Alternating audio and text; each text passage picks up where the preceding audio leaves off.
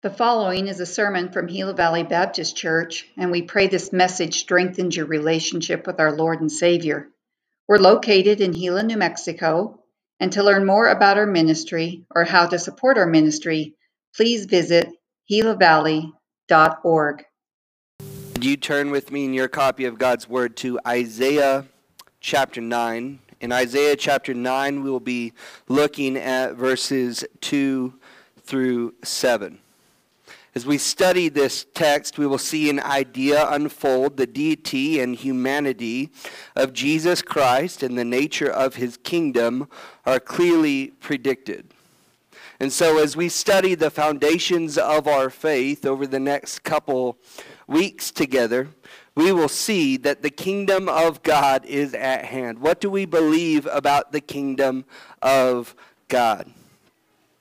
In Isaiah chapter 8, it ends with darkness and gloom of a corrupt and wicked people who are seeking worldly wisdom and rejecting the wisdom of God. In fact, these people in Isaiah chapter 8 are cursing God.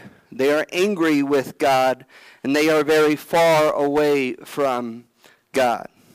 Verse that one of our deacons read this morning in Ephesians chapter 2 described the same group of people as people walking in darkness and people without hope and without God in the world. My prayer is that the Lord would use our church to share the kingdom of God with our community. And so let's pray before we study Isaiah chapter 9. Dear Father, would you open up our hearts to what your word has in store for us this morning? Father, would you convict us of our sin? Father, would you empower us to be the lighthouse in this community? Would you allow us to be the light in our different influences that we are entrusted with? Lord, would you give us courage to stand firm in the truth and preach the kingdom of God? And all God's people said, amen. I'm going to read God's word starting in Isaiah chapter 9, verse 2. The people who walked in darkness have seen a great light. Those who dwell in the land of deep darkness, on them has the light shined. We see in verse 2 that Jesus is the light of the world. Jesus is the light of the world. Let me tell you, if you don't know, without Jesus in your life, there is absolutely no hope. There's no purpose to live. There's no direction. There's no wisdom at all. Without Jesus, we are in darkness. And so, transitioning from Isaiah chapter 8 to Isaiah chapter 9, we're seeing that there was once a group of people who were in this darkness. And we too, all of us, each and every one of us, if we are now in Christ, we were once in that darkness, and we have been paid for by the blood of Jesus, our relationship with the Lord God Almighty. But I love what verse 2 says here, and I circled the ED on the end of walked, because the people who walked, formerly they walked in darkness. As Christians, we no longer walk in darkness, but we walk in the light. We pursue heavenly things. We don't think about worldly wisdom at all as they were doing in Isaiah chapter 8, but we try to look for the wisdom and the counsel of our great God. We see here that the people have seen a great light. This isn't a little night light. This isn't a little sparkle in the sky. This is a great light.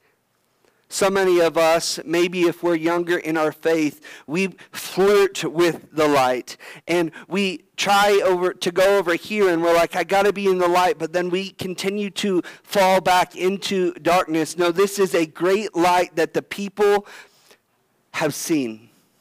And we have seen a great light, and maybe you have seen a great light because someone shared this light with you.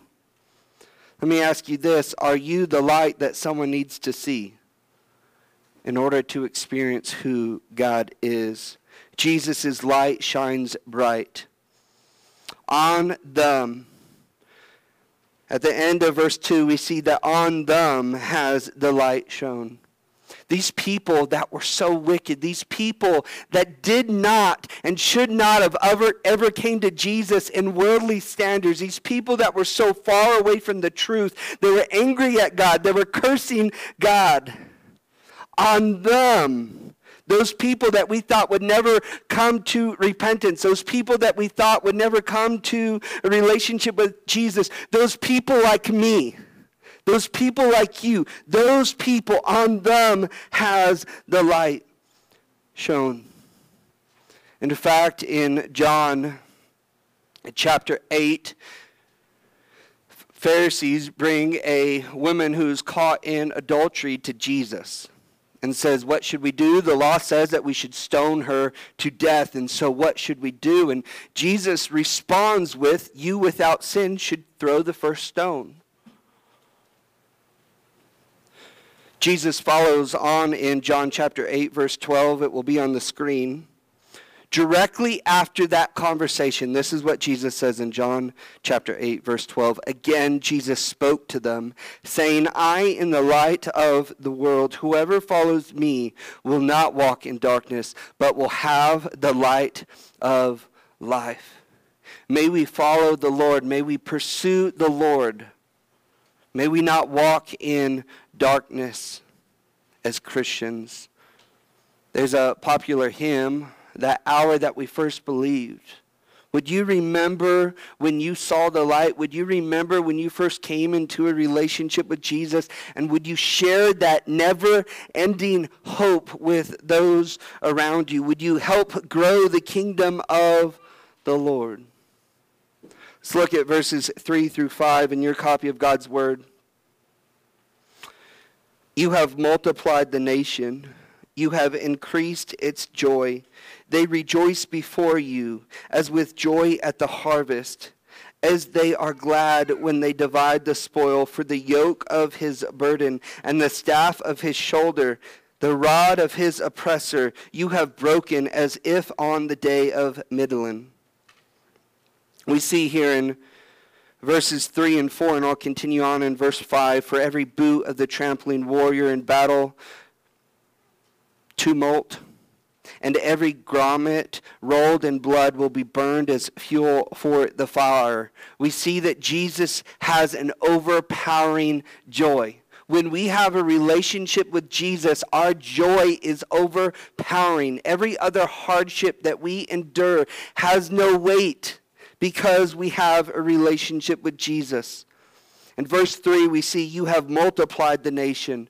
And the Lord is multiplying the nation, and he will never stop multiplying those who are in the holy nation, those who are in the future kingdom of God.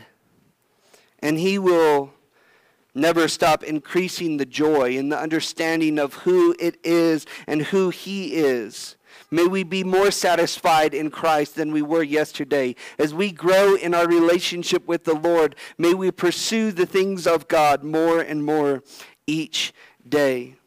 They rejoice. These people who were formerly far off away from the Lord, those people rejoice before you. Let me tell you that our audience does not change. Regardless of who attends church or who does not attend church, regardless if our whole community decides that they need to come into the house of worship or they don't, our audience does not change. Our instruction manual is God's word, and we will preach God's word. Our audience is the Lord.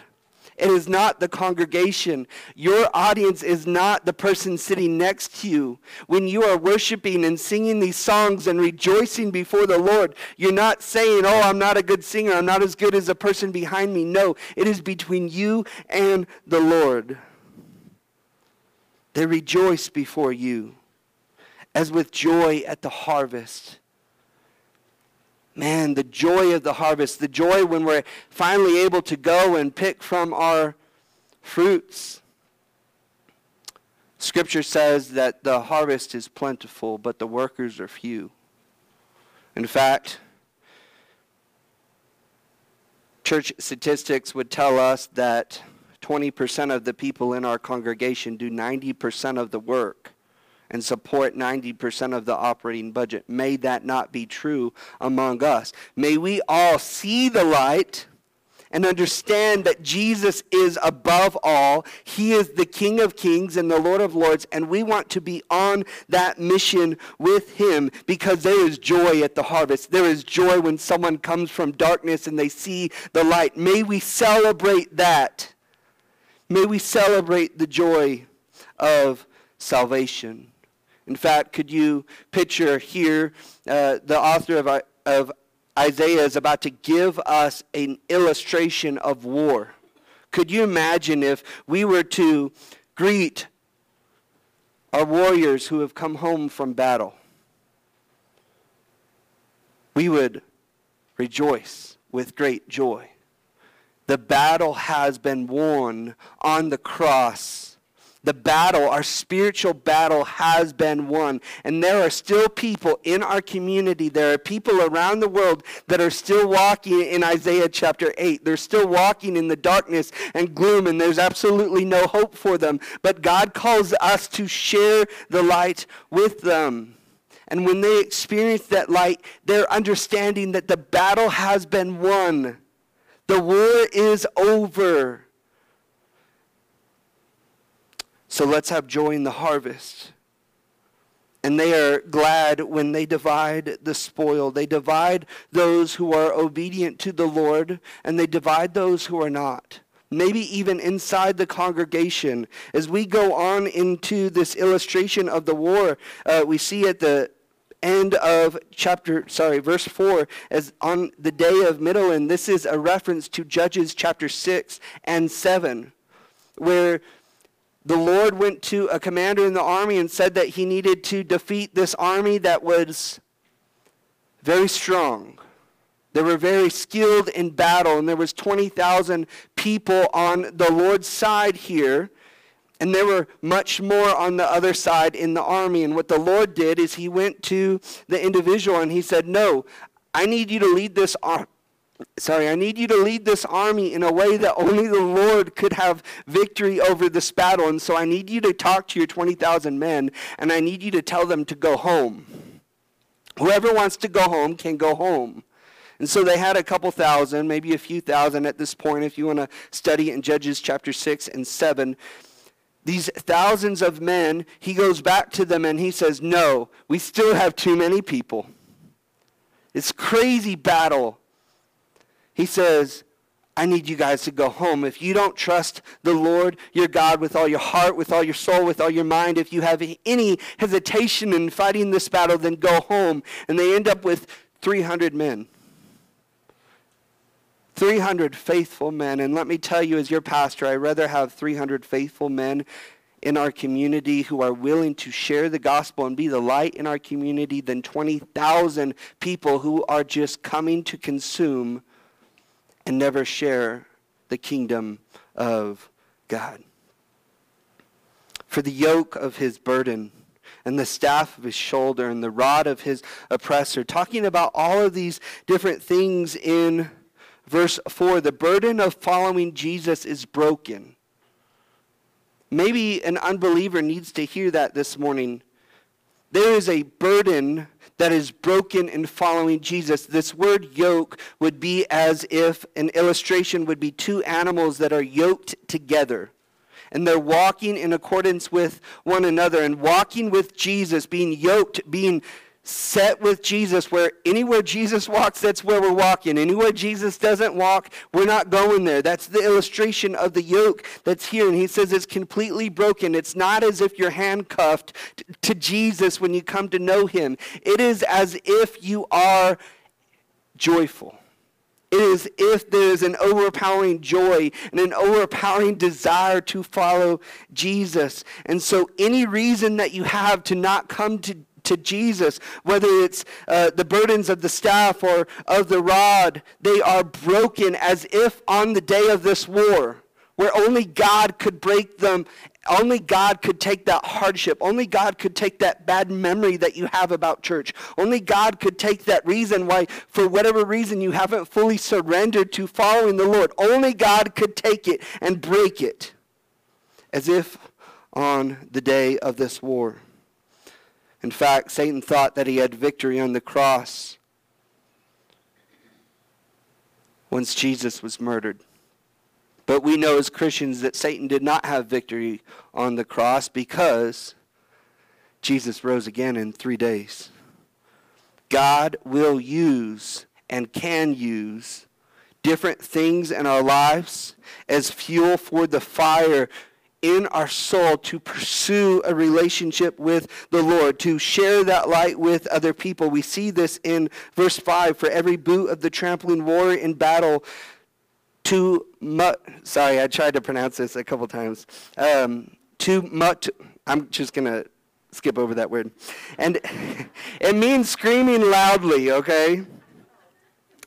And every garment that is rolled in blood will be burned as fuel for the fire. So these things that would somewhat seem useless to those who were not in this war, maybe even those that were in this war, they would get in their way. These boots that are just left on the ground, these bloody garments and clothes that are just scattered over. Let me tell you that there is a mess before we come to a relationship with the Lord. There is a mess of our sin and our wickedness and our story of how we once walked in darkness. And what the Lord's saying here is he will use your story for you to share the light. The hardship that you've endured, the trials that you've gone through are not for waste. No, he will use these as fuel for the fire. He will use these as your testimony is going to be able to minister to someone else. And may we as Christians not just pretty and come to church and act like we have everything all together. May we just admit that we're broken. May we admit that we need Jesus to save us. And we know that Jesus has saved us. And so we can share that with other people. Because what happens is when we pretend like we have it all together, we can't share the light. We can't use the things that God had in our life in darkness to share light with one another. If you are struggling in your marriage, then be transparent. Because you will overcome that eventually. And then you will be able to share with other people in the church who are struggling with their marriage. If you have a kid who's struggling with a different sin or something like that, go to someone who is older and wiser and has experienced that. And go and minister to them. Use your testimony to reach and to share the light with other people inside the church. But let me dare you to do this, church, even outside the church. Hey man, you struggle with alcohol, you know what? That's my story too. I used to struggle with alcohol, but God has arranged and ordained and healed me of that. If that's your story, then go and share that with someone else who's struggling with that addiction so that they could overcome, because you have not overcome that addiction on your own. You have overcome it through the joy of Christ. It is fuel for the fire.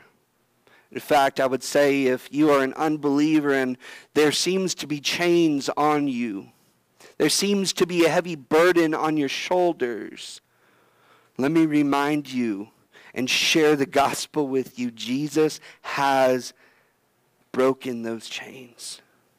Jesus has bought the price for a relationship with you. And I'll use the illustration as if we are in jail. Each and every one of us, in our darkness, in our gloom, in our wickedness, we are in a jail cell. We've been sentenced to death is what Romans tells us. But Jesus has come by and he's unlocked the key to the jail cell. He slid the door open to the jail cell and he says, you may walk out whenever you please. The chains are broken. You have been set free. And so many of us, we continue to sit in that jail cell. So many unbelievers, they continue to sit in that jail cell. Walk out of the jail cell. Don't go to death row. Rather, go to the light. Go to Jesus and his kingdom. Verse 6. We hear it a lot around Christmas time as we see Jesus' deity. We see his godship. We see his humanity. I'll read it. For to us a child is born, to us a son is given, and the government shall be upon his shoulder. And his name shall be called Wonderful Counselor, Mighty God, Everlasting Father, Prince of Peace. Underline, circle, highlight the beginning of verse 6, for unto us. For us a child was born. This isn't just a child. This is showing God's prediction through Holy Scriptures of Jesus being born as the Son of God. For us, for those who are still in sin, for those who are wicked and they don't know who Jesus is, they don't know the joy that Jesus offers, for us a child is born. God sent his Son to be born, and the second part of verse 6, we see a son that is given, a sacrifice that was made. Jesus was sacrificed for us. He was given to us. Let me tell you, you cannot earn a relationship with the Lord. There's not enough good deeds that you can do. There's not a resume that you can build up in order to have a relationship with the Lord. It is a gift. We see that here. A son is given. God bore his son, and he murdered his son so that you and I may have a relationship with him. He's paid our sentence. He's bought our bail. We just have to follow him. And we know that the government shall be upon his shoulder. It's declaring, shall be on his shoulder, and his name will be called. And so the question is, what kind of kingdom is the Lord building? Who is the king of the kingdom? Jesus is the king of the kingdom. What kind of governor will Jesus be? Jesus will be a governor who is wonderful in counsel.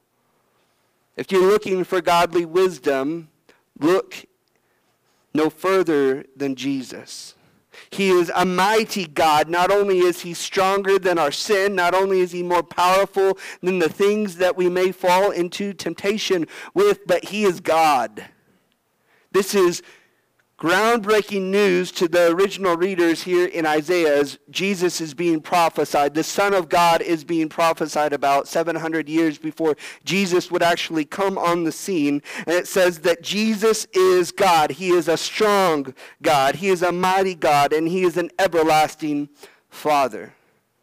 We don't often hear of Jesus being referred to as a father. Often we think of God the Father, but what we'll do is we'll look at some text tonight in our discipleship groups of how Jesus is our Father. Everlasting, never-ending, without error. He is the perfect example of a father that we should model. He is the Father who shows compassion as we continue to see on in. He is the Prince of Peace, showing his royal position as the prince, as the heir to the king who is God the Father, and the heir that you and I are to Jesus as his children. And he is the Prince of Peace. Our peace grows as our relationship with Jesus matures. Let me say that again. Our peace grows as our relationship with Jesus matures. Let's look at verse 7. Of the increase of his government and of peace, there will be no end. On the throne of David and over his kingdom, to establish it and to uphold it with justice and with righteousness from this time forth and forevermore. The zeal of the Lord of hosts will do this. The Lord will increase his kingdom. And he will use those of us who are in the light, sharing the light with those around us to do that. He will increase our knowledge of the Lord.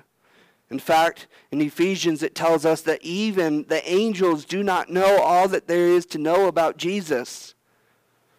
And too often, too many scholars will try and explain their way out of what God has not explained for us in his word. It is okay if we don't know everything that there is to know. Even the angels don't know it. And we see the increase here is growing even in the kingdom of God when we are face to face with Jesus and we are worshiping before his throne. And we never forget any lesson, any Bible study that we've done. We will continue to know more and more and more about Jesus because there is an infinite knowledge of who Jesus is. And we are never going to know all that it is. But may we try to and pursue the wisdom of the Lord as we increase in our understanding of the wisdom and we increase in our peace. We increase in this word called shalom, perfect peace, everlasting peace. There will be no end. We see here that a reference to the throne of David, the son of David, a prophecy would be fulfilled later on in Matthew, talking about this passage here over his kingdom. And so what we can see from this text here is not only is Jesus the king over the son of David, over the king of David, but he's the king over current, future, and past kings. He is the King of Kings and the Lord of Lords over his kingdom. And what he's doing is he's establishing his kingdom. We see here in verse 7, he establishes it and he upholds it. What does his kingdom look like? It looks like a kingdom that is full of justice and with righteousness from this time and forevermore. There is no end to learning about Jesus. The last sentence that we see in verse 7, we see the zeal of the Lord of hosts will do this. This word zeal is a word that describes the jealousy, the perfect jealousy of the Lord. When Jesus is jealous for his children. Some of us may say that jealousy is a sin, and jealousy can definitely be a sin, but Jesus is not sinning here in his jealousy for a relationship with you. As these people in Isaiah chapter 8 are in darkness, and now they've seen the light. The Lord is jealous for those that are in darkness that he needs to call home. The Lord is jealous when we put other things before him. When we try to pursue the kingdom of the world instead of pursuing the kingdom of all kingdoms. The zeal of the Lord of hosts. The Lord of hosts, our citizenship is in heaven. We are a host of heaven as his children. I love the last three words here. Will do this. He will do this. He will build his kingdom. He will establish his kingdom. He will uphold it. He will increase it. He will multiply his kingdom. He will do it. And his plan is to do it through you and I. His plan is to build his kingdom through the local church. And let me tell you, church, there is no plan B. That is plan A. And so may we not be like the 20,000 individuals who are sent home because our God is not big enough, but may we understand that our God is King of Kings and he is Lord of Lords, and his kingdom is the only kingdom that we need to be a part of. May we be the light in our community. Our world is getting dark. As Christians, we need to be the light. I attended the Southern Baptist Convention this last week in Nashville, Tennessee, as a messenger of our congregation, and Dr. Tony Evans was able to preach the word, and he gave an illustration of flying and how flying is never the same after 9/11. If you've flown before 9/11 or after 9/11, now because of the terroristic attack on our country, there is extreme security measures. Flying will never be the same because there were 19 men who worshiped their God. They changed the face of how the entire world travels. May there be 60 or 70 faithful men and women who change Grant County because of the God that they worship. Because let me tell you, church, The 19 men who served their God were serving a God that does not have a kingdom, but we serve a God that does have a kingdom. And so, please take this seriously. Go be the light at your school. Go be the light on the softball field, on the baseball field, on the basketball court, in your career, at Walmart, in the middle of a parking lot to a complete stranger. Be the light of God. There are people who are perishing without hope, and you have the hope. You have the light. I'll leave you with this question as our band begins to come forward. If our church stopped meeting tomorrow, would anyone in the community notice? Let me ask it again. If our church stopped meeting tomorrow, would anyone in the community notice?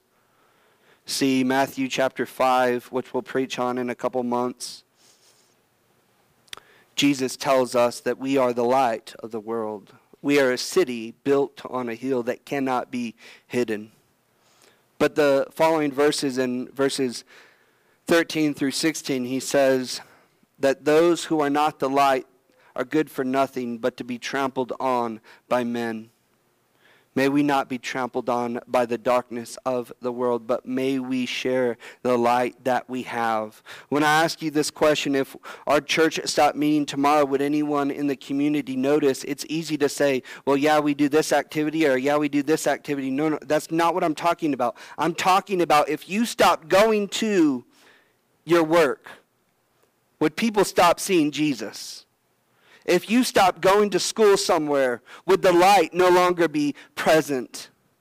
That is the church. You are the church. You are the light. In our time of invitation, what is taking God's place in your life? God has paid the price for a relationship with you, and he is jealous for your attention. Would you come forward as you desire?